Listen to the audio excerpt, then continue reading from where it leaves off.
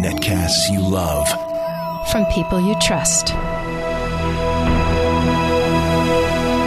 This is Twit. Bandwidth for Security Now is provided by AOL Radio at aol.com/podcasting.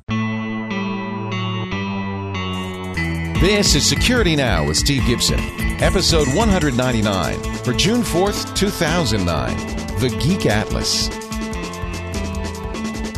Security Now is brought to you by Audible.com. For your free audiobook and a whole lot more, visit audiblepodcast.com/securitynow. And by GoToAssist Express, an easy way to provide instant tech support to your customers, clients, family, or friends. For a free 30-day trial, go to gotoassist.com/security.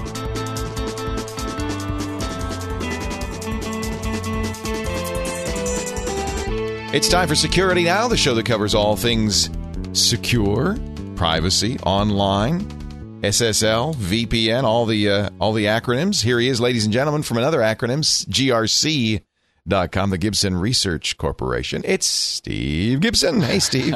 This week we could also say that it's all things geeky, because it certainly is, but we have something especially of interest to geeks this week. Oh, good. And I want to do something we haven't done before, and that is talk about three sort of different things, sort of smaller things, rather than just one central topic. So I like that, kind of a geek potpourri. That's interesting things. Just some things that have sort of been on my radar recently. Lots of security news, a little bit of errata, and then we'll get into it. Very good. So let's see. Let's talk about the security news first. I wanted to send you a link to a great conversation, a hacker conversation. I'll send it to you for next week about security. Oh, okay, good. Well, we do have a number of things that have happened since we last spoke. You may have been aware or may have heard that Apple had a QuickTime flaw, which they have now addressed. They patched, yes. When I turned my Mac on, there were three things it was updating. I don't remember whether QuickTime was one of them, because my attention was distracted because that band program, whatever the heck it is, GarageBand, was 108 megabytes, and I don't even know where it is or what it does, but it apparently it needed some updating. So I guess you don't want your banjo to blow up on you or something. Who knows? So my Mac has the current version of GarageBand for all the good it's going to do it, and presumably this Apple QuickTime flaw. There was in the .pict PICT handling, there was a flaw there was a 16-bit length attribute that was mishandled that will allow people to generate a malicious QuickTime file, which can naturally take over your machine remotely. So you want to make sure that you get yourself updated on that. Once again, PDF is in the security news. This time, BlackBerry. They've had like 3 or 4 problems within the last year. BlackBerry has with their PDF handling, and there's a new one which allows bad guys to malform email containing a PDF file, send it to a BlackBerry, and take it over remotely. Wow. So updates are available. Before they were available, BlackBerry was very forthcoming and said, look, we want to acknowledge this vulnerability. They got some kudos for being really so upfront about it, and now they've got it fixed. So if anyone is using BlackBerry in corporate environments, they want to make sure that their corporation has updated the server, which apparently is involved in the parsing and the generation of PDFs as they're sent out to the BlackBerries. So that's been fixed. We have also a 0-day Microsoft DirectX vulnerability in Direct Show, which is a component of DirectX, the Direct Show QuickTime parser. Now, there is no fix for it yet. It does not affect Vista and Server 2008 and Win 7. So it's only the down versions of Windows 2K, XP, and Server 2003. There Microsoft doesn't have a fix for it. Oh, and because it's 0 day, remember, that means it is being actively exploited now. So that, and again, it means that the way it was discovered was people's machines were crashing or getting code executed on them remotely. And so this is one of those things where you just visit a website and DirectX can trigger, that is the JavaScript in the website can trigger the playing without any user interaction of a QuickTime file, which executes this code, which is vulnerable and allows somebody to do malicious things on your machine without you taking any action other than just viewing it through your web browser. Now, the good news is Microsoft has deployed their Fix-It system. I think I've heard you and Paul talking about this Microsoft Fix-It thing. Where it's kind of cool. If you go to some of their support pages, their knowledge base pages, there's like a button that says, fix this. And usually I suspect it's just a registry patch, but it might do other stuff too. Well, so this is a perfect lead-in. Thank you, Leo, for this. If our listeners go to support.microsoft.com, you can do this right now, Leo, and you'll see. Okay. Support.microsoft.com/KB, as in knowledge with a silent K, knowledge base. So it's /KB/971778. That's the magic number for this. So support.microsoft.com/KB/971778. That will take you to a page acknowledging the problem, and there are two big buttons there. One is to disable the QuickTime parser, which is where the problem is for Direct Show, and the other will re-enable it if you want it to be enabled. So you can also download these files rather than executing them.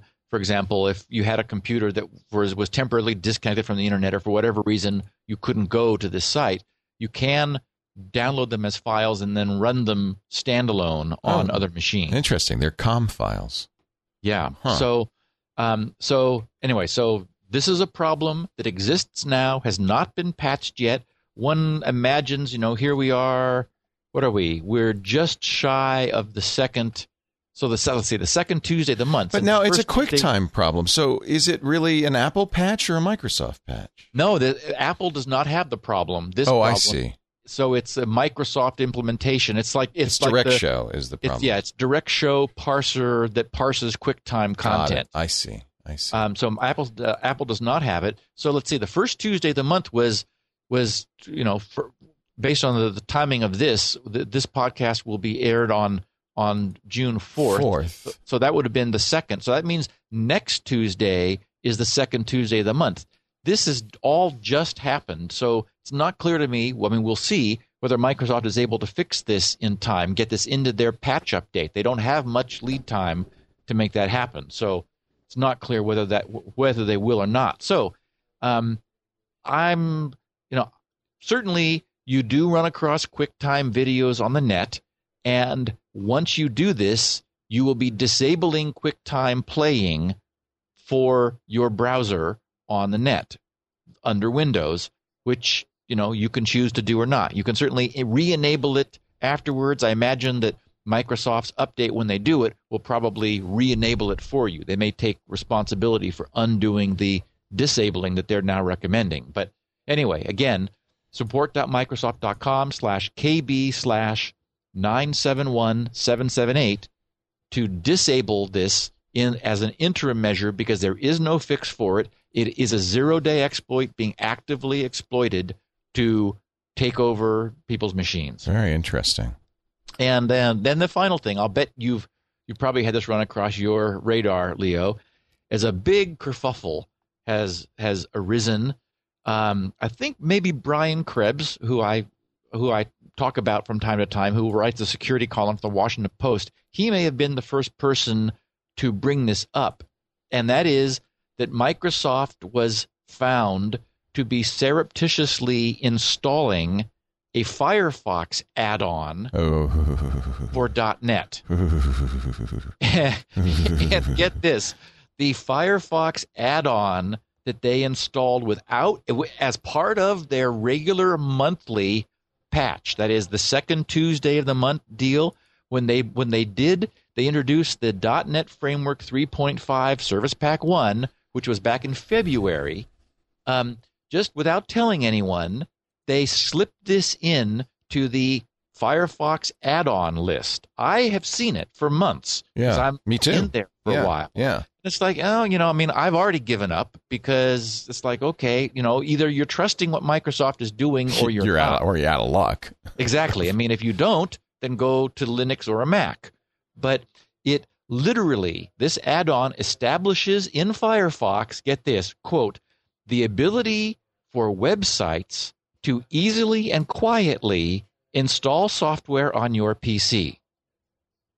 So the problem here is this is why you're using Firefox, is that you don't want websites to have the ability to easily and quietly install software on your PC. You've moved to Firefox because you don't want to be using the most historically vulnerable browser, Internet Explorer, in the industry, and yet Microsoft has reached over and added this feature to your Firefox browser without your knowledge or permission to do just that. Now, what makes it even more problematical is that the uninstall button is disabled, so no one can remove it. Now Microsoft is saying, "Oh well." I mean, talk about doublespeak. I'm going to quote what Microsoft says on their site, because they've been slapped so hard and it's raised so much concern that they've now backed off from that. But they say in .NET Framework 3.5 SP1, the .NET Framework Assistant enables Firefox to use the click once technology that is included in the .NET Framework. The .NET Framework Assistant is added at the machine level to enable its functionality for all users on the machine. As a result, the uninstall button is shown as unavailable in the Firefox add-ons list. In case there's somebody else who's using it. Oh, well, yes, exactly. It's at the machine level. It's too sophisticated for you to manage. As a result, the uninstall button is shown as unavailable in the Firefox add-ons list because standard users are not permitted to uninstall machine-level components. Okay. And this, if I'm an administrator, I could do it. Running the machine got it installed just by using Windows Update that you're being pounded on to make sure is turned on all the time. So they're saying in this update for .NET Framework 3.5 SP1 and in Windows 7, the .NET Framework Assistant will be installed on a per-user basis. As a result, the uninstall button will be functional in the Firefox add-ons list. This update will also make this version of the .NET Framework Assistant for Firefox compatible with future versions of the Firefox browser, whatever that means. To properly update the .NET Framework Assistant, this update must be applied while the extension is enabled in Firefox. And it goes blah, blah. It goes on and on. So, once again, we have a URL where Firefox users can get this. It is support.microsoft.com/?KBID, as in knowledge base identifier. So it's $KBID equals 963707. So again, support.microsoft.com/?KBID equals 963707. That will get you to a page where you can do a number of things. You can manually edit the registry. They've got all kinds of different ways of rummaging around and making this happen. But no automatic fix-it button, I notice. Yeah, there's not the happy little guy with the tool waving at you. Sorry, you can't do that.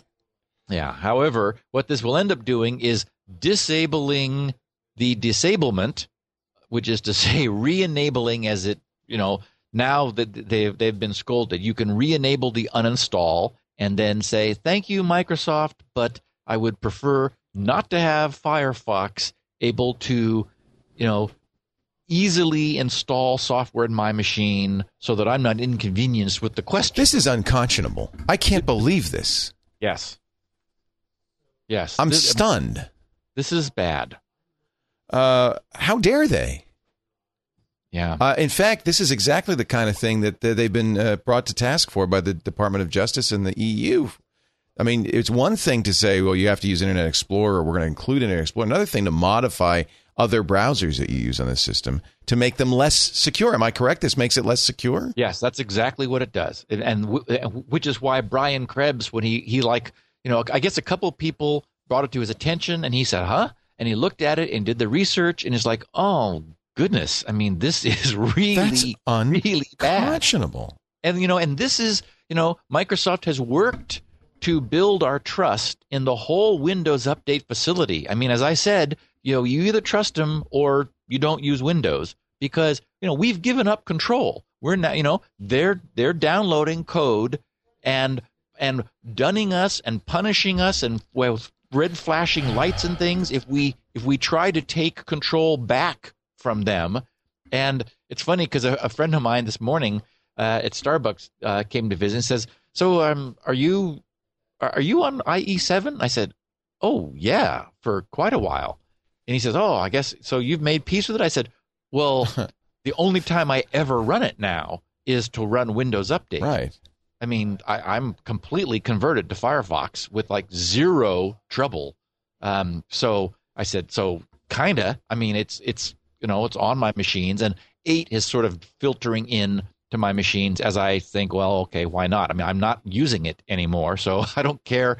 Microsoft wants to push IE8 on my machines, fine. It has no effect on me except, for running Windows Update, which insists on running under IE. So, yeah, Leo, I agree. This is a breach of trust. The fact that this was slipped in, that it is a software installation shim for Firefox, so that their .NET framework is able to be more pervasive and to run on more websites, and so that website owners are not going to say, well, I'm not really going to update or start using that because after all, Firefox doesn't support this. Well, Microsoft slipped this in so that it does, even if it's not what the end user would want. And so anyone with Firefox, if you look at your add-on list and you've been keeping your Windows current, you'll see this thing sitting there, and its uninstall button is grayed out, preventing you from uninstalling it until you go here, re-enable the button, then you can say thank you, but no, Microsoft. Now, what do you lose, just out of curiosity, if you do that? I mean, is there anything that I need this .NET bug for? Is this the click once thing? Well, that's what it is. And the question is, I mean, you could think of it as like super advanced scripting. The question is, for example, and we discuss this often here, what do you lose if you disable scripting? Well, you lose some functionality that may or may not be something you care about losing in return for increasing your security. So with it, hopefully, I don't know what. I mean, is there okay? Yeah. Well, for one thing, yeah. I mean, well, there's no question this was a stupid and wrong thing to do. Yes. I mean, there's not a question about that. Without permission, they could have. I mean, look at all the things we do have to give permission for. Every time Microsoft does something, we're having to re-verify our license. Yes, I reassert my compliance to your EULA.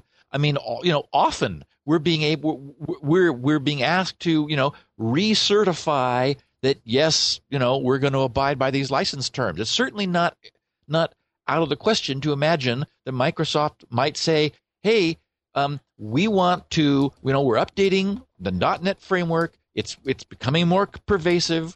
It's the future. So we want to bring Firefox, which we happen to notice you have on your Windows machine for some reason. We want to bring it into compliance and make sure that things stay synchronized and the functionality that you're going to be, we hope you become dependent upon, will also be present in Firefox as it is in IE. So do we have your permission to do this? I mean, all they had to do was ask. And then people could have said, oh, yeah, I guess I should have that. or not. Do you think this is a case of people? Well, clearly, what Microsoft thinks. I'm trying to put myself in their head. Is this is too complicated for our users? We're just going to make this decision on their behalf, and we're not going to explain it because even explaining it is too complicated. So we're just going to do it. We know what's best. We're not causing a problem here. You've trusted us to run your system, so we're going to do this. I mean, yes, you can certainly say that, hey, trust us or leave. Right. I mean, well, you have to. I mean, that's the deal. Yeah. Oh, I just think that stinks. Now, some people have said this is anti-competitive as well. I have to imagine that there was a conference of some length at Microsoft where they decided to do this. I mean, this I hope this wasn't something that they did thoughtlessly. So, following your logic, Leo, there must have been the argument made that this is something that was in their and their users' best interest to pursue. I don't know enough about the architecture of Firefox's innards to know whether they had a choice of making this visible on the surface of the UI or not. They may have had no choice. They may have preferred to just sort of slip this in as they do in IE secretly, but it may be that the architecture, doesn't allow them to do that they weren't able to just deposit this somewhere and have it take action without being visible on the surface. Or they may have felt, once that's discovered, we'll be in even bigger trouble. So, I would have been nice to be asked. It certainly would have been nice not to have the uninstall button grayed out. Or if you click it, have them then present a dialogue that says, "Oh, you can uninstall this if you want to, but here's what you lose if you do." Instead, it appears magically. It's about installing software into your system without making it easier to do that, and we're not going to let you take it out. Now, I have Firefox installed on my Vista machine and IE8 installed, and I'm looking in the add-ons, and I don't see anything. I do see some Microsoft stuff, the Windows Presentation Foundation and Silverlight. I think I installed those in Firefox. Yeah, Mozilla default plugin, Java platform, iTunes. It says .NET in the name of it. Yes, and I've seen it on some of my browsers, but I mean some of my systems. But I'm just looking at my Vista system here, and I don't see it. And a couple of people in the chat room said, "Well, I don't see it." So I wonder what circumstances around, or maybe you have to download a. Okay, I'm looking at it. Wait a minute! It's in extensions. I'm sorry, it's not in plugins. Correct. I do see it. Aha! Extensions. I was looking in the wrong place. Okay, Adds click once support. There's no disable button. There's a disable button, but no uninstall button. So I could disable it, but I can't remove it. Prompt once before running, click once. Report all installed versions.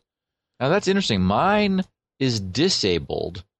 I must have done that. I had forgotten, but because I'm seeing my enable button is enabled, and the little pop-up tooltip says enable this add-on when Firefox is restarted. And so I had clearly disabled it, saying, seeing it and saying, I don't think I want this. Thank you very much. And I restarted the system, and now it's sitting in there. It's not removed. It's not uninstallable, but it is disabled. Exactly. I cannot uninstall it, but I did disable it in the past. Huh. Very interesting.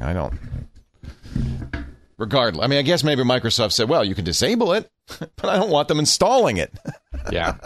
I mean, and we can be grateful that this came up, that they've certainly, whatever decision they reached around the conference room the discussion that I hope they had, they may recognize now that they went too far, and they won't do something like this again. So we can hope that they learned from it. Yeah, it does seem unconscionable. There's supposed to be, maybe that's expired, but after the terms of the settlement with the Department of Justice, Judge Colleen Qatar Kelly, I remember, required a judge-appointed ombudsman in Microsoft, maybe even a committee, watching what they do to make sure they don't do any competitive things. I wonder if these people are paying any attention at all. Well, I did pick up a little news blurb earlier this week that the EU is not through with Microsoft.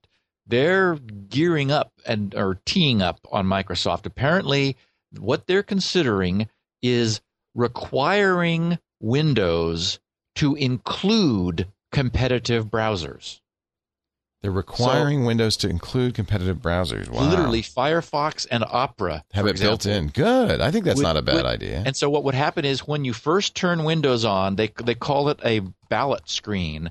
It comes up and it says, which of these browsers do you wish to install, and which do you want to set up as your system default? So the EU would be requiring that users who are first, turning their machine on in that initial sort of pre-usage configuration phase are actually given a choice, and the browsers are present, and you can choose to install any of them that you like and choose which one you want to use. And so they're talking about moving much further than they did when, in their prior work of requiring Microsoft to unbundle the media player. Ken Shepardson saying in our friend feed chat room that to decouple the Microsoft is bad stuff from the security stuff. Well, here's the security issue. They're installing something into Firefox that allows a website to automatically install software on your machine. Is that correct? Yes. Okay, it seems to me on the surface of it that's a security issue. And that's why. And my complaint is it's why people left IE in the first place. You have to leave IE. You don't, you're using Firefox because you went to Mozilla.org and got it, and you know why you're using it, and it's a little bit uncomfortable because you have to go back to IE for Windows Update and from things, doing things that only Microsoft will allow to happen under IE. So it's like this is a conscious choice people are making for some reason, probably because they've decided they don't trust Internet Explorer. Yeah. So here it's Microsoft reaching over into that decision and saying, not so fast. Yeah. And then I have one little bit of errata. Yes. And you probably know this too. Amazon has indicated that my Kindle will arrive next Thursday. Oh, that was fast. Yes, June 11th. The new DX. Now I'm jealous. Screen. No, I'm jealous.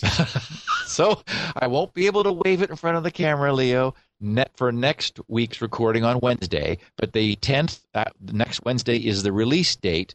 And so they estimated delivery for the 11th. Wow, so, that was faster than I thought it was going to be. I got the impression it would be a few months. Yes, I'm excited. So now your Kindle will be bigger than my Kindle. Then I have a real PDF reader more than anything else. Yeah. For the first time ever, because I'm busy printing paper all the time, printing PDFs, and that's that's old school. I'm intrigued because more and more I'm reading books on the internet, programming documents, that kind of thing, as I'm sure you are, and that would be really nice to have that slightly larger form factor and the ability to put the PDFs on there. Yeah, what you said stuck in my mind. That is, it's the convenience of the smaller size Kindle, being more paperback size, being able to, carry it around easily, whereas this is more of a slate. Yeah. It's like, we'll see how that is. Because, my feeling is I like the larger real estate when I'm reading. Seeing more text, paging less often, maybe scaling things, using a larger font in dim light and still being able to have plenty of text on the screen. So Anyway, in 2 weeks, I'll be able to wave it in front of the camera and tell our listeners what I think about it. Woohoo! And I had a really neat SpinRite testimonial lined up, and I don't know where it went. I have a whole file of them. But I thought, well, what the heck? Our listeners all know that SpinRite leaps over tall buildings and is faster than a speeding bullet and so forth. So there's my test. There, we'll do the non-testimonial testimonial. We'll skip it for this week because everyone's probably thankful to have a week off from SpinRite testimonial. You're preaching to the choir anyway. We all know it's the best. It does work. It does the job. I recommend it. I recommended it twice on the radio show this past weekend to a couple of different people. It's interesting, and I guess this is probably a symptom of the fact that these hard drives are getting so much bigger. Yes, but I get more and more hard drive failure, sounding questions. Oh, it's when I try to run this program, it takes a really, really long time, and it finally starts, and little things like that really sound like bad sectors. And, right. So the drive is being very patient. It's retrying and retrying and going around and around in circles, and it's getting sector at a time, reading very slowly. Right. That's a perfect example of something that SpinRite would just make quick work of. That's what I said. I said, well, you just run SpinRite, it'll move. It's more persistent than the operating system. It'll get the data if it's at all possible, even if it takes days. It'll get that data and move it to somewhere safe, and then mark that sector bad and unusable. Right. And that's really what you want. Hey, before we get to our subjects, and we have 3. This is a potpourri, a geek potpourri. We've got the Geek Atlas. We've got IPv6. I'm very interested in hearing about that. And something you're calling non-VPN. I don't know what that is, but I'll find out. But before we do, I want to welcome a new advertiser to our list of great companies. Actually, it's the same company. You know the company well, Citrix. But it's a new product from them. You might have seen their GoToAssist professional product. In fact, we used it for a long time on Tech TV on the screensavers to assist people. They have an express product they're offering to SOHOs, small businesses, small IT departments, people who are help a lot of people. If you've got customers, clients, or family and friends you're giving tech support to, it's a really great product to check out. GoToAssist Express has a lot of features. It's kind of like Go to My PC in the sense that you can get access to another person's computer. This is a couple of things. First of all, you install it on your computer, and then you can send an invitation to the person who's having problems, or you can even say to them on the phone, go to GoToAssist.com. Here's the ID. Here's my ID. They enter it in, and now they're in effect giving you very securely, and this is very important, access to their system. So you can diagnose problems. It does a lot of useful IT stuff, like it gives you a list of programs that are on the system. It tells you what security software is on there, hardware assays, all that kind of stuff. But really secure because you're using this 128-bit end-to-end SSL. So you really, you don't have any fears that way. You also, of course, does the NAT traversal thing. That Citrix has made so famous, so you don't have any router issues. And this is important. If you're helping your mom, as I do with this product, you can't explain to her, well, you've got to open a port for it on the router. That's just not going to fly. This works really nicely. Start your sessions with just a click. You send them an email. Works, by the way, PC to Mac, Mac to Mac, Mac to PC, PC to PC, all possible combinations of the above. So I can use a PC to fix my mom's Mac, or I can use a Mac to fix her PC if she had one. Integrated live chat, so I can tell her, it's very reassuring what I'm doing as I do it. You get complete information about what's running on the system. Try it free for 30 days. This is something that Security Now users, I think, will have a real particularly use for. GoToAssist.com/security. GoToAssist.com/security for a free 30-day trial of this. Fix as many computers as you can in 30 days. Maybe you won't have to do it again, and then you get it for free. I think you're going to like this. In fact, if you compare the price to products like, say, LogMe and Rescue, it's much more affordable. Much more affordable.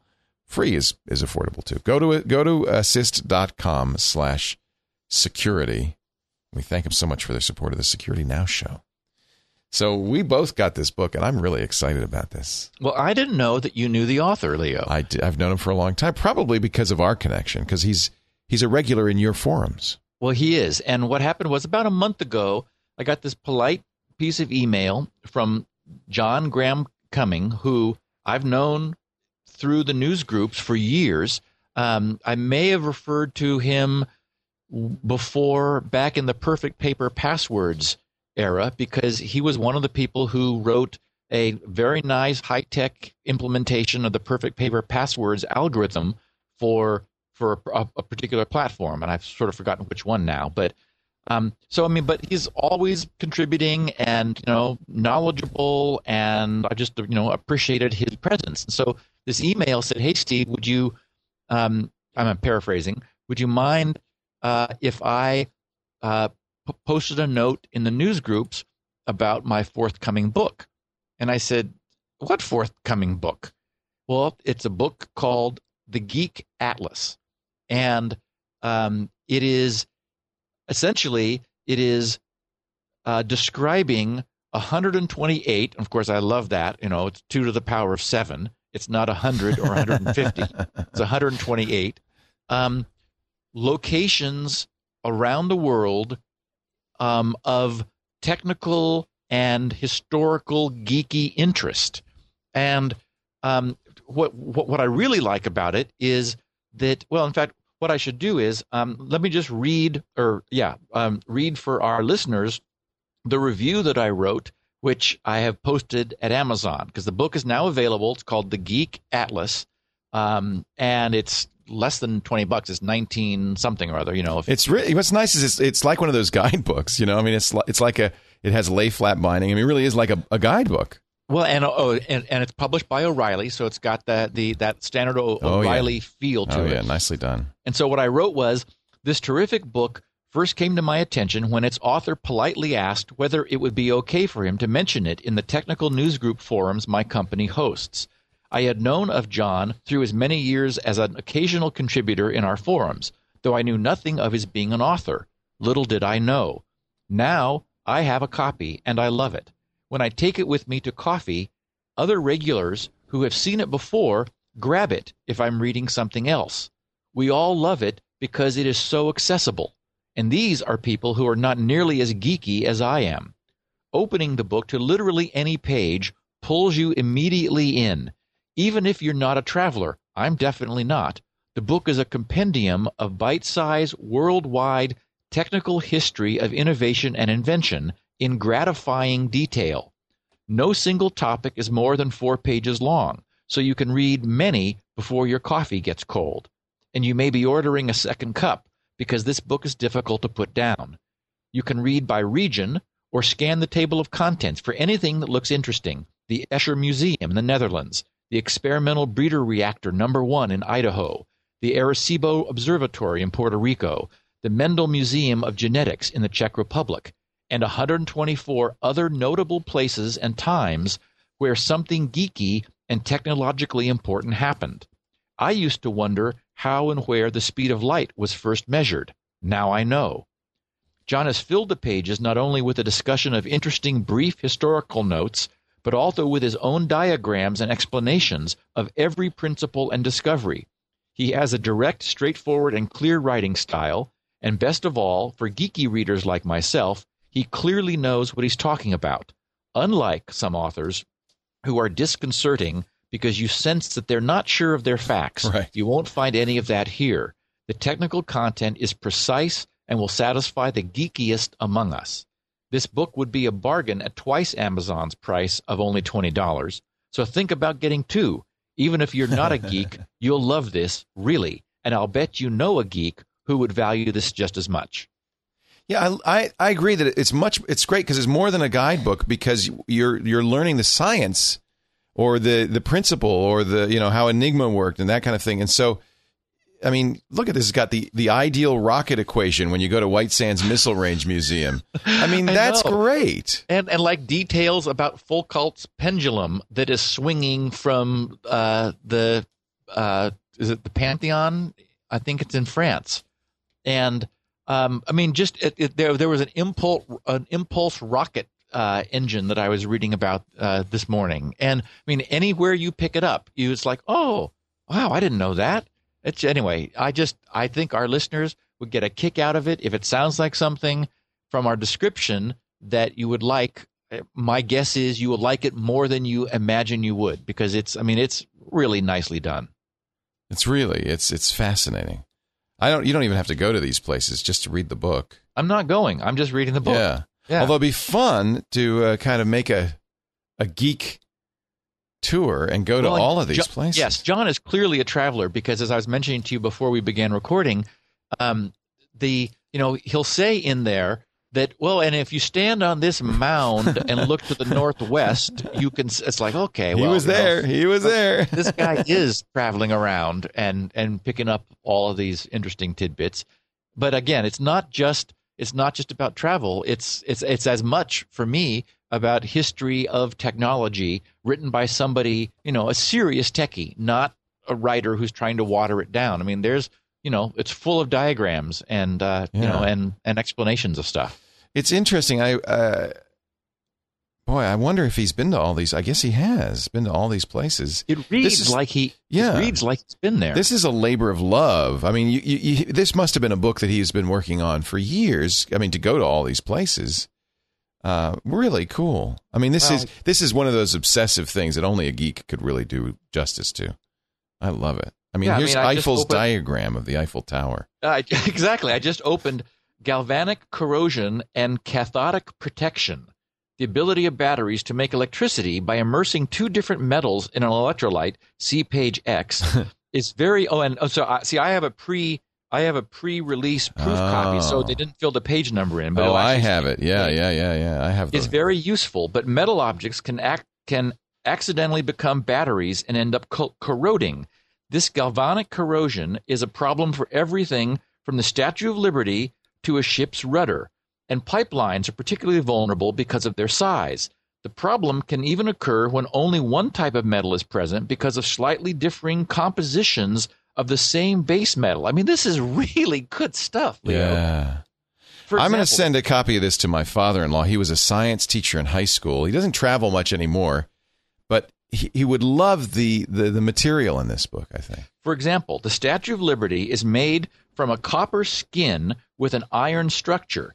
When Gustav Eiffel built the statue, he anticipated that galvanic corrosion would be a problem, so he insulated the copper and iron from each other using the natural plastic shellac. See page, again, blank. Who knows what that one talks about?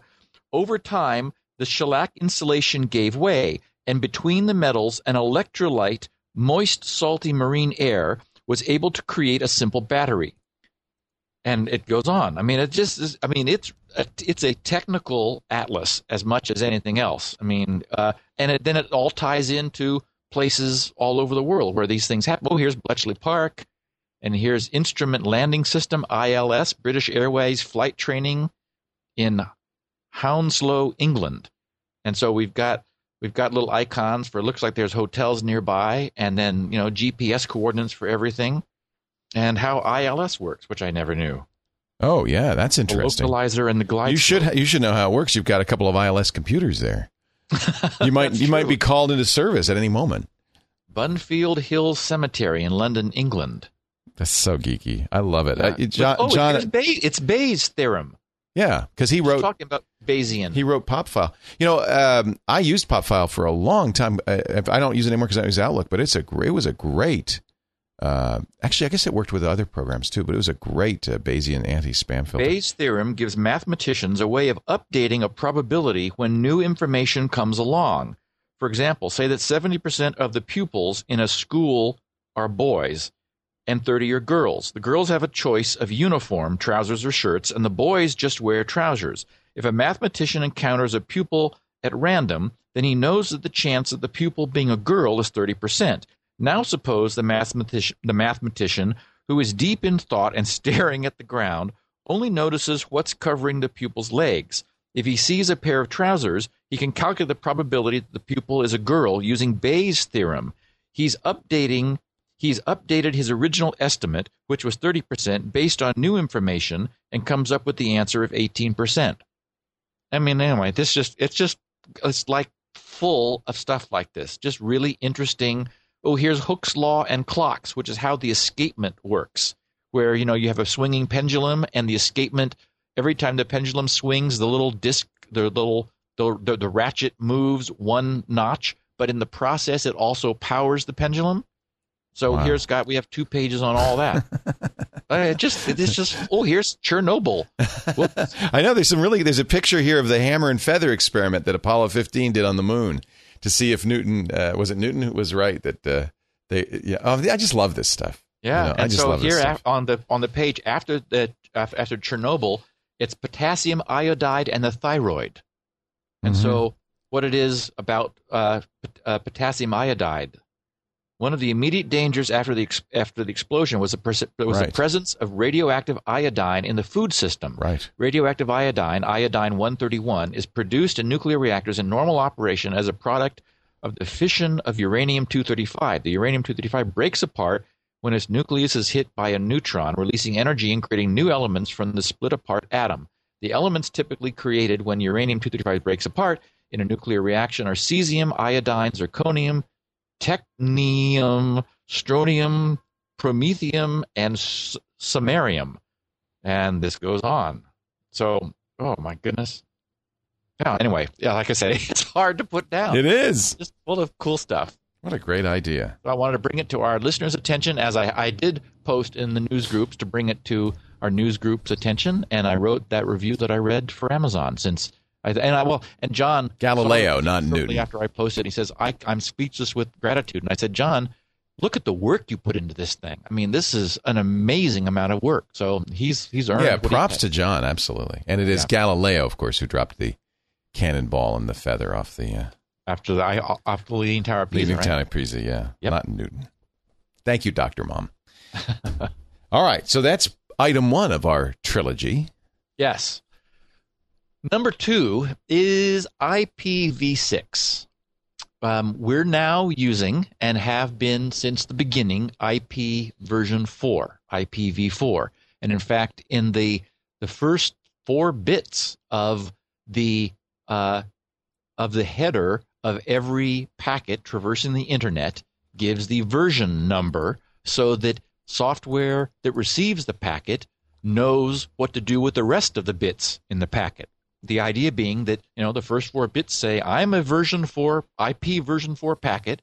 And so then the software says, good. In that case, I know what all the other bits in the IP header layout are, and I know how to process them. If the packet came and said, hey, I'm IPv5 or something, which actually is a streaming protocol that was developed related to IPv4, and that's why it's not available. And the guys at the IETF who were standardizing on the next generation protocol, they had to jump over 5 and call this one 6.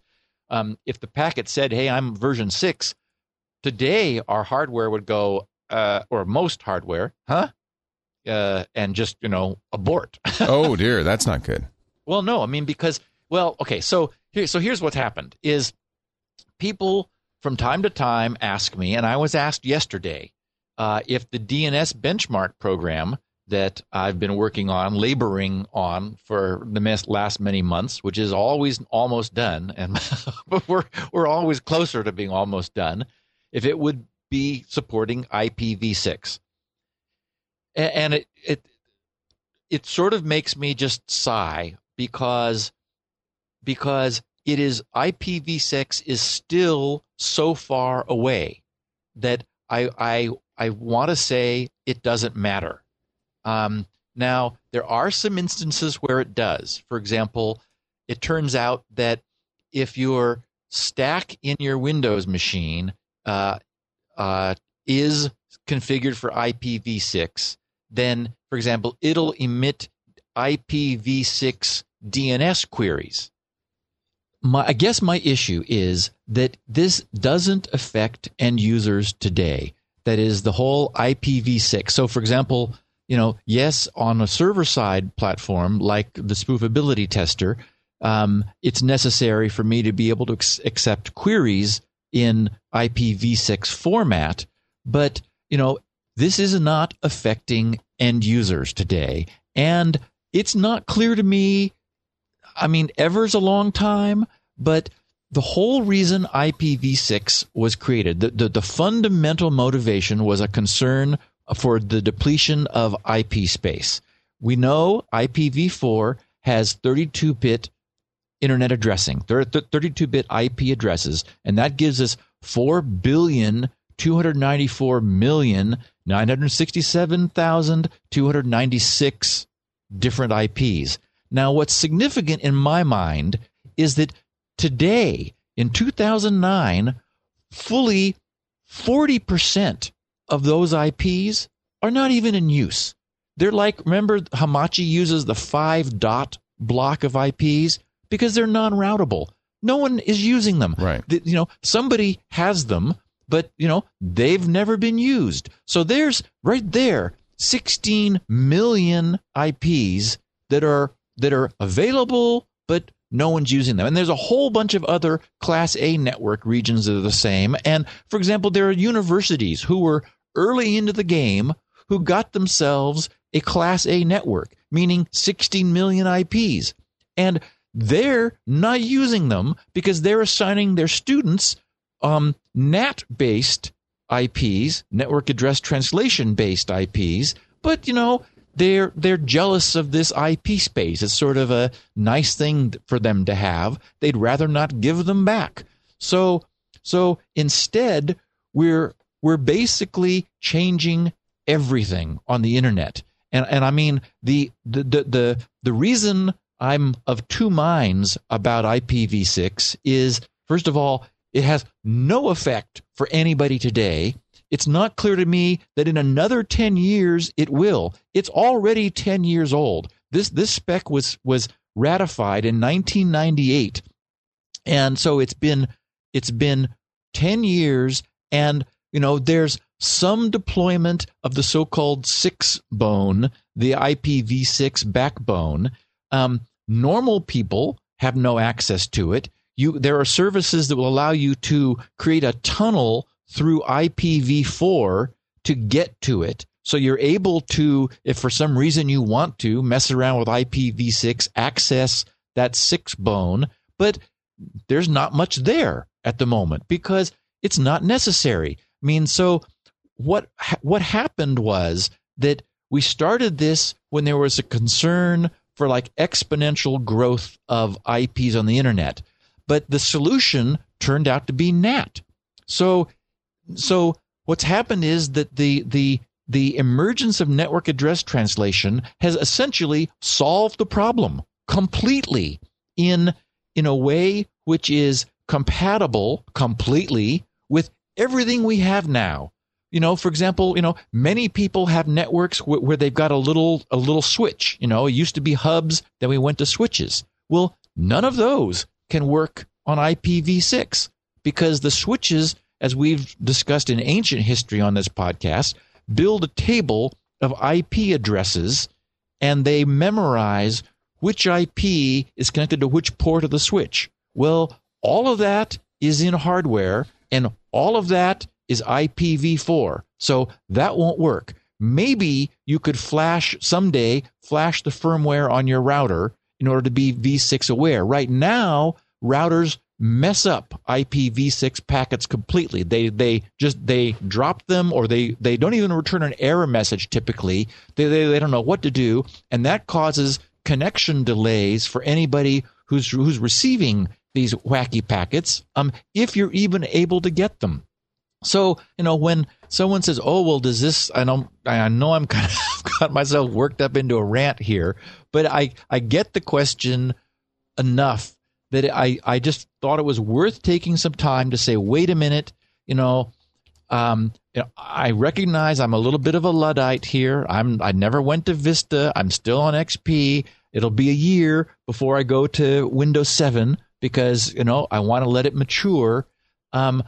When IPv6 matters, then it would make sense, certainly, for the things I'm doing in network space to be IPv6 aware. Certainly, when I'm writing CryptoLink, I'm going to anticipate that hopefully over that product's long life, people may be in some place where they need IPv6 compatibility. So I will design 128-bit addresses, that is an architecture that supports IPv6 from the beginning for that product. But for any kind of application today, IPv6 is just not here. Some statistics are interesting. Believe it or not, Russia has the highest percentage of IPv6 penetration. Really? And they're at 0.76%. So less than 1% of machines in Russia are IPv6. Then falling down from there is France at 0.65, the Ukraine at 0.64, Norway at 0.49, and the U.S. at 0.45. China is even, that is talking about being a big IPv6 deployer, is at 0.24. Because there are so many machines, their numbers are high, but as a percentage, it's less than a quarter of 1%. So, wow. It's just not happening. Now, I know that our listeners are very privacy and security aware. So get a load of this, Leo. The 128-bit address is divided into two 64-bit pieces, a network number and a host ID. Now, we've talked about how IPv4 addressing works. Once upon a time, you had this notion of Class A, Class B, and Class C networks, where the idea was you have a 32-bit IP address, which is 4 bytes. So in a Class A network, the first byte is the network number, and the other 3 bytes is the host within that network. So somebody who had like a .4, I'm sorry, like the 4 dot IP would have 4 dot, and then all the other bytes below that would in a Class A network would be part of that network. So you could have, as I mentioned, 16.777 million hosts under that Class A network. Or you could divide the bytes differently. You could have the first 2 bytes would specify the network, and the second 2 bytes the host. That's a so-called Class B network. And there you can have, since you've got 2 bytes or 16 bits, we know that that's 64K or 65536 hosts, and the same number of Class B networks potentially if all of those were available. Or you could have a Class C network, which is frankly, well, it's, for example, everyone who's running behind a NAT router, a typical consumer NAT router, the 192.168.0. something, that's a Class C network because it's the last byte. So where you have 256 possibilities, you lose the first and the last IP within the network. So it's 254 actual machines can be within that network. So that's a Class C network. Well, the reason we had to sort of fudge those so that there's now what's called CIDR, CIDR, classless interdomain routing, what that allows is for the boundary, instead of just being on byte boundaries, to be on any bit boundaries. So, for example, my connection at level 3, I have a small block of 16 IPs and another one of 8 somewhere else. But so I don't have a block of 256. They slid that boundary down, so I've got the last 4 bits of my IP block that specifies different machines within my little 16 IP space. Bizarrely, here at home, I've got 64 IPs, thanks to my history with the guys from Vario who then moved over to Cogent. So, but then again, it's not 256, it's 64. So that barrier is you can slide it up and down in order to economize on the allocation of IPs. So, for example, if we only had the division, for example, of a Class C, then the minimum block of IPs you could give someone would be 256. Instead, by sliding that boundary down lower, I can have my 16 IPs on my little network. Somebody else can have 16 right next to mine, and that we're not on the same network. We're on separate networks. So that's the advantage of the so-called classless interdomain routing, CIDR. Well, when we went to IP6, all of that problem went away, because now we've got, or when we go to IP6, or when we went to the specification of IP6, I should say, because it hasn't really impacted the world yet. Now we've got 128 bits to work with. So they say, oh, okay, let's dispense with all of the whole Class ABC nonsense. That's gone. We're just going to chop it in half. The high order, the highest 64 bits is the network. The lowest 64 bits is the host on the network. Now understand that 64 bits for the host means we used to have 32 bits for all the IP addresses on the internet. Well, we do now under IPv4. So this is that number squared, 4 billion squared hosts. That's enough. That's plenty. Well, somebody, I think it was Vince Cerf said that would be an IP address for every, what is it, molecule in the universe or something like that. It's ridiculous. It's like I read somewhere it's 2 to the 54 IPs for every star in the sky. Well, there you go. So, I mean, that's again, enough. when these numbers get big, when you start adding bits to them, I mean, they get big fast. Right. But there's a little problem because the guys who designed this protocol said, well, how are we going to assign IPs to machines? And they said, well, we'd like to make them unique, so why don't we base it on the MAC address? So that seems sensible. Well, yeah, it's sensible, except that the MAC address doesn't change. Remember, the MAC address is a 48-bit quantity. Right. The high 24 bits is the manufacturer of the network adapter's ID. The low 24 bits is a serial number for that manufacturer. That is within that manufacturer. Yeah. So you concatenate those, and you get a 48-bit quantity, which is guaranteed to be unique in the world. So they said, well, that'll just be perfect. We'll just use that as the host identifier. The problem is that doesn't change. And that's your IP, which you reach out over the internet with whenever you use IPv6. Okay. So it is a super cookie. Right. It's really identifying you. Huge. Yeah. Yes, it's identifying that machine indivisibly. Yeah. So everyone said, okay, that's a problem.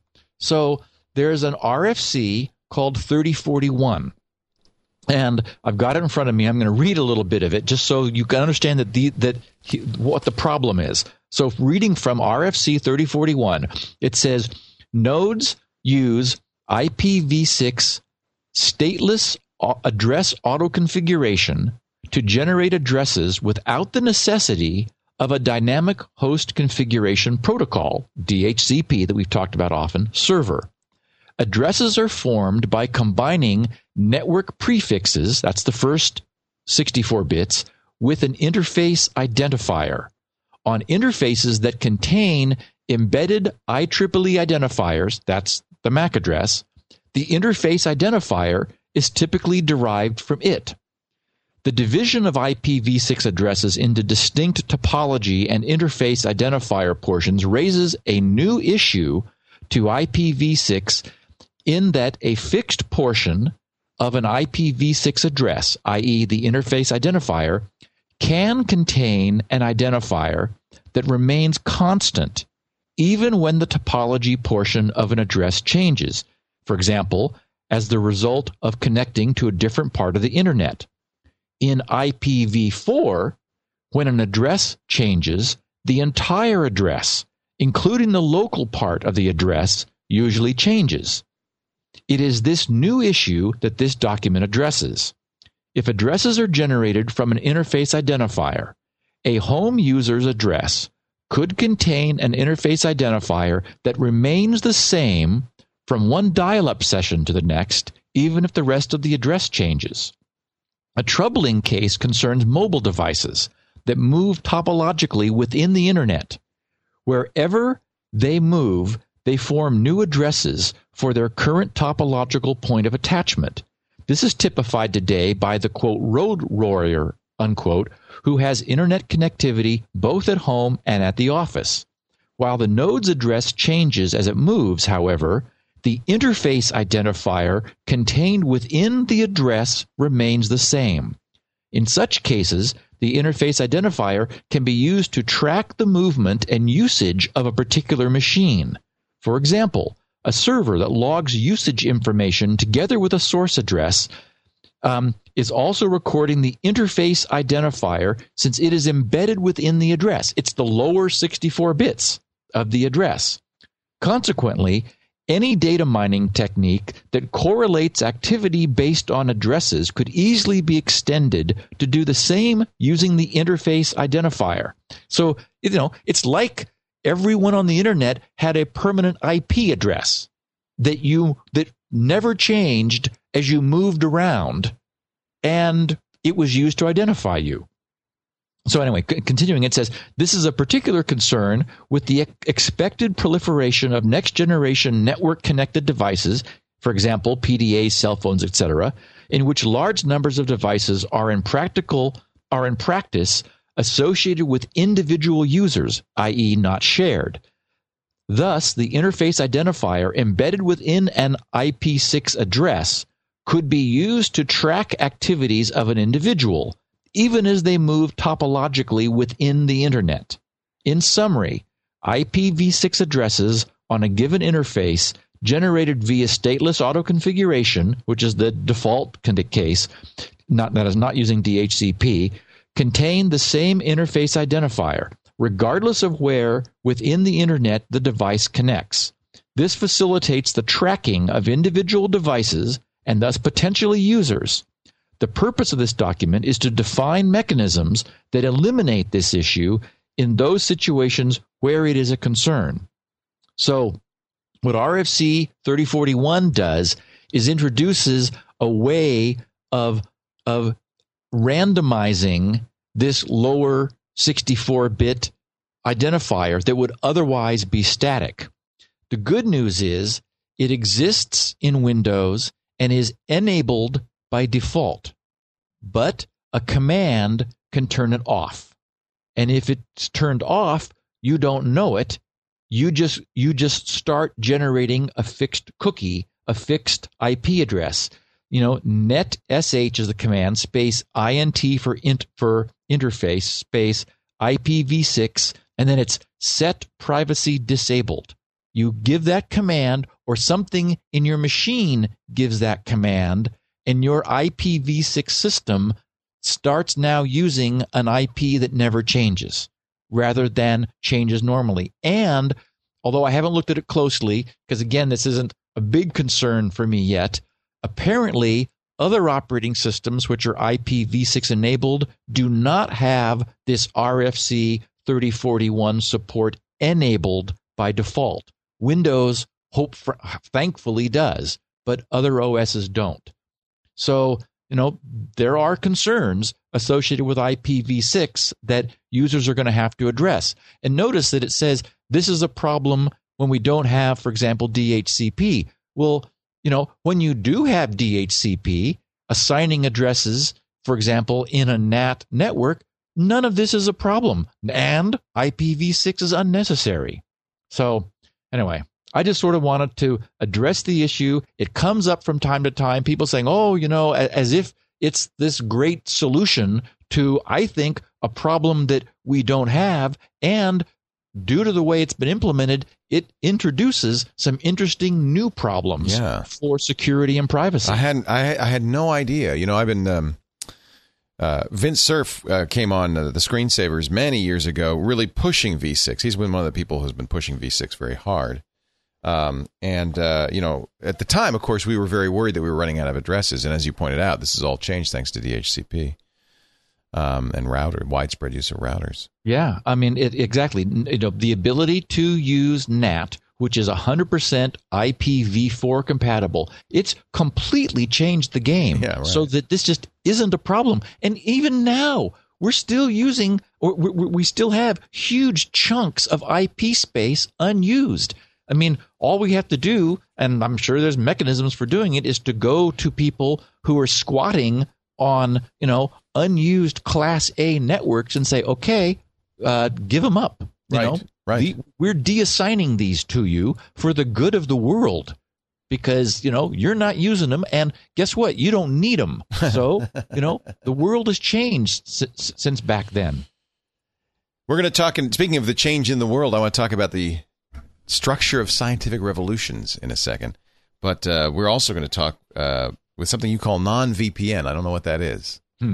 Aha. Oh, you're such a tease. Right now, though, time to talk about our other great sponsor, Audible.com. I got to fix this. I think it's audiblepodcast.com, isn't it? /security now. That's the URL if you want to find a free book from Audible and give it a listen. Because, I think if you've never done audiobooks, you might have some preconceived notions that they aren't, that they're hard to listen to or they're not enjoyable. But I can blow those out of the water. All you have to do is pick one. And we've got so many great suggestions. I'm going to make a suggestion today that I think it's something you probably read, Steve. And if you haven't, I'm sure you will at some point. This is considered a classic. In fact, I recommended it the other day, and Dvorak said, yeah, the kids are reading this now. This was, I think, came out, Thomas Kuhn wrote this in 1962, The Structure of Scientific Revolutions. He's the guy who really kind of brought the term paradigm shift to the forefront. He may have even coined the term. The idea that scientific revolutions don't just change things, they change things. They're unpredictable, and when they happen, everything's up in the air. We're in the middle, I think, of a major scientific revolution with information technology, and we're about to come upon a biotech revolution. I think it's something everybody should know about is the structure of these, how they happen, what happens. This is a classic, an insight into this by Thomas S. Kuhn. This is an example for me. There's audio books for me, Audible in particular for me, plays a lot of different roles. It's entertainment. When I'm in the car and I get a long drive and I just want to take my mind off of it, Audible can lift me up and keep me entertained better than any movie, any radio program, any podcast, because you get engaged and it's like you're seeing a movie in your head. But sometimes you want to learn, you want to stuff your brain with knowledge. And there's a lot of times, today I'm on the treadmill, I'm working in the garden, I'm washing the dishes. When it's mindless work, I would like to be learning something. And that's where something like The Structure of Scientific Revolutions is a chance to really learn something. A book I picked up in college, never did get through. You can get, with audiobooks, it's almost as if you're just absorbing the knowledge. A great reader, let me play a little bit. A great reader like Dennis Holland, who is the reader on this, will kind of make it come alive for you in a way that if you're reading it yourself, will begin you can. To change in ways whose evolution has been too little studied, but whose modern end products are obvious to all and oppressive to many. No longer will his researches usually be embodied in... it's interesting. It's almost like going to a great lecture, actually. I mean, this stuff is really fascinating. You're going to love it. But just one of many books. If you want to read a mystery or a thriller or a sci-fi, you can read that too. Historic information. Biographies. I like biographies. I read a lot of biographies too. I find them very inspiring. audiblepodcast.com/security now. That's the place to go. Sign up for the gold account. You'll get a book free. This could be it, or any one of many, many amazing books. Subscribe and you will be amazed. audiblepodcast.com/security now. We thank them for their support of the Security Now program. All right, Steve, non-VPN. What the heck are you talking about, dude? Well, okay. I've been spending a lot of time at Starbucks where our listeners come by and say hi and introduce themselves, which is always fun. And I've been using OpenVPN to post updates to the DNS benchmark at GRC, and sometimes to get to my network here at home if I need a file. And one of the problems is that if I've got an established connection, for example, I've got my news reader that's connected to the news server at GRC, and it's connected through the Starbucks hotspot to the Starbucks router and out to the net. Well, if I bring up the VPN tunnel, the newsreader starts to complain because I've disconnected it. I've basically put an enclosure around myself saying that I'm now suddenly participating in this remote network. Well, I've understood that that's a problem, and so I've always had in my own planning for CryptoLink this notion of what I call, for lack of better term at the moment, my working term is full enclosure or partial enclosure. The idea being that the way OpenVPN, for example, and as far as I know, all other VPNs work, is that you the machine is completely enclosed and is participating as a peer on the remote network, which is useful, but sometimes it's not what you want.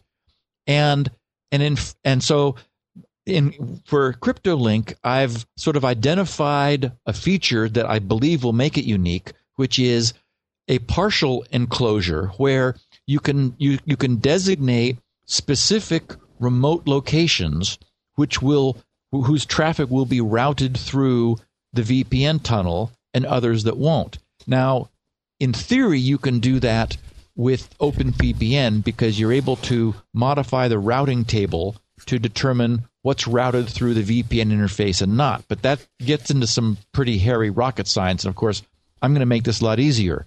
But the other problem is there's still the weight of this sense of like bringing up a tunnel, like doing something to, establish a connection that all VPNs have.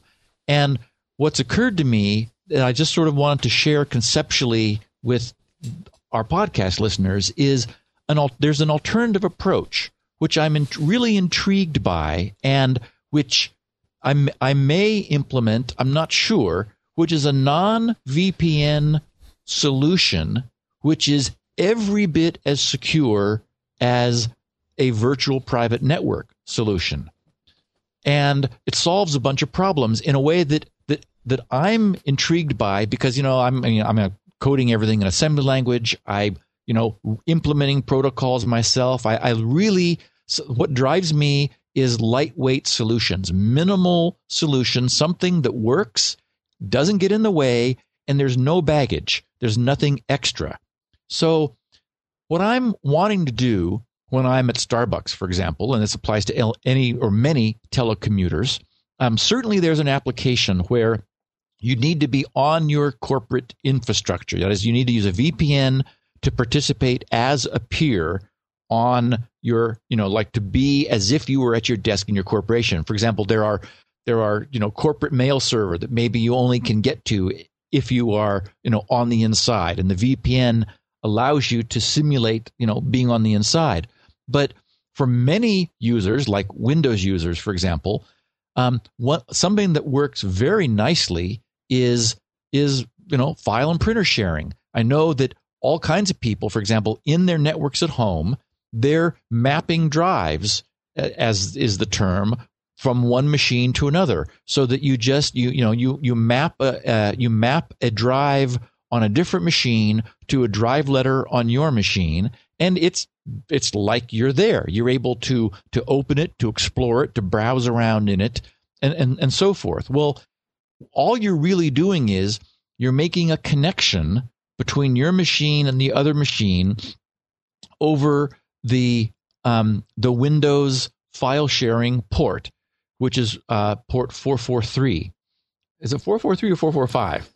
445. 443 is SSL. Yeah. So all you're really doing is making a TCP connection. Now, the question, of course, is why is that dangerous to do from Starbucks? And the answer we all know, the answer is legend, is for me to do that, I would have to have port 445 open on and facing the internet on the machine I want to connect to. So say, for example, I wanted to access my C drive at home when I'm at Starbucks. Well, I'd have to have file and printer sharing exposed and, in my case, mapped through a router to that machine, which would be incredibly unsafe. No force on earth could make that, could make me do that. But if there were a way for that to be safe, then I have the simplest of all possible modes of access. I'm not having to mess with a VPN. I'm not having to, raise a barrier which cuts off other things I'm doing, and also, for example, routes all my traffic through there and then back out onto the internet, which can result in lower performance. I'm at Starbucks. I've got a direct connection to the internet now. Why why force all my traffic up through my connection to home and then back out the same connection, which introduces delay and bandwidth constraint. But of course, it's not safe. Okay? Well, imagine that there were a way to make it safe. Oh, the other thing that the other problem is many ISPs are now blocking these unsafe ports. Like they'll block 137, 138, and 139, which were the old style NetBIOS over TCP file and printer sharing ports, and they're also blocking port 445 because of all the problems Windows has had historically. Well, it's good that it's being blocked because bad things can't get into it, but it's bad if it's me because I want to get to it. So we want to avoid ISP filtering. We also want to avoid there being any security vulnerability. Well, so I had this idea, and I call it sort of like a junior VPN. But it's not a VPN. I don't know what to call it. But imagine that there were device drivers, network drivers at either end, and that at my home end, this network driver was listening to other ports, not 445, but other ports, and strongly encrypting and authenticating any packets which arrived there with a symmetric key, a secret symmetric key. And at Starbucks, I have a network driver which is sort of doing the complementary thing. It's Windows thinks it's sending packets out toward 445. But when they come to this driver, it says, oh, this is going to home.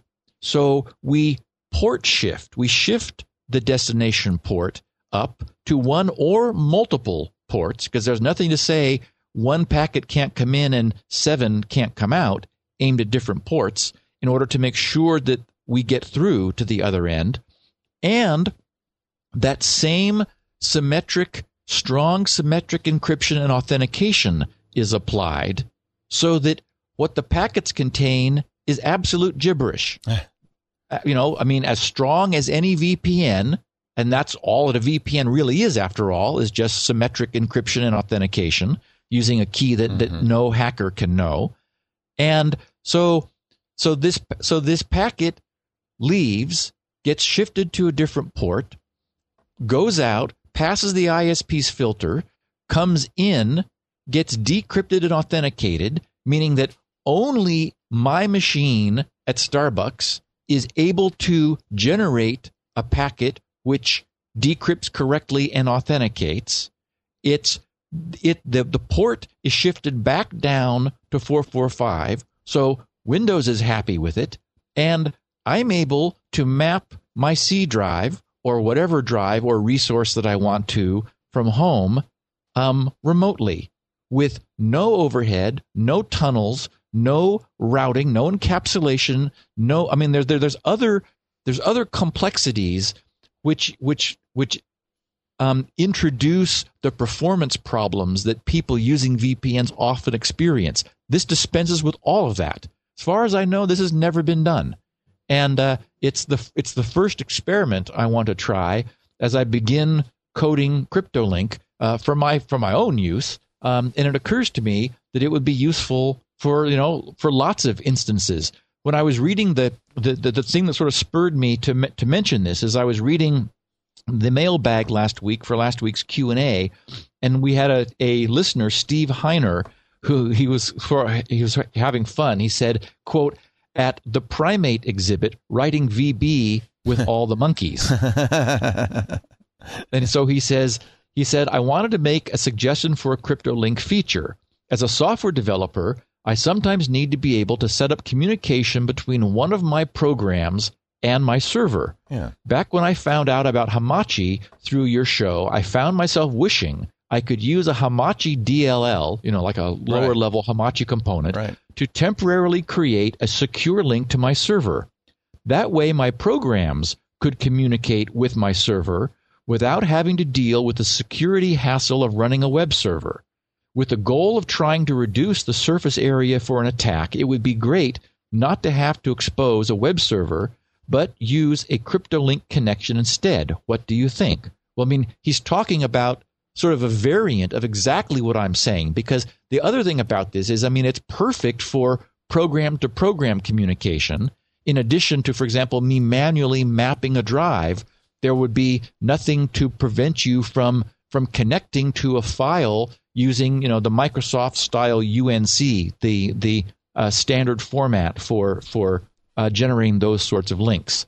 So anyway, it's one of the challenges I face is creating the feature set that I'm looking for in CryptoLink and not having it be confusing to people, but at the same time wanting to offer features like this that have never been done before, but which are, create a compelling capability. I love the idea that again, wherever I am, I would have access to the drives I have at home in a way that's supported by Windows and that in no way mucks around with or messes with or creates any other problems for my normal use of the machine. So this is going to be in CryptoLink, you think? I don't know. Can you try it as an experiment and then see how it works, and then maybe put it? I'm absolutely going to. Good, I know it'll work. It's a simple means for allowing. Well, there are two things. First of all, it only really works this easily over TCP, so it's for TCP things. But that's what Windows file and printer sharing are. That's what desktop, remote desktop is.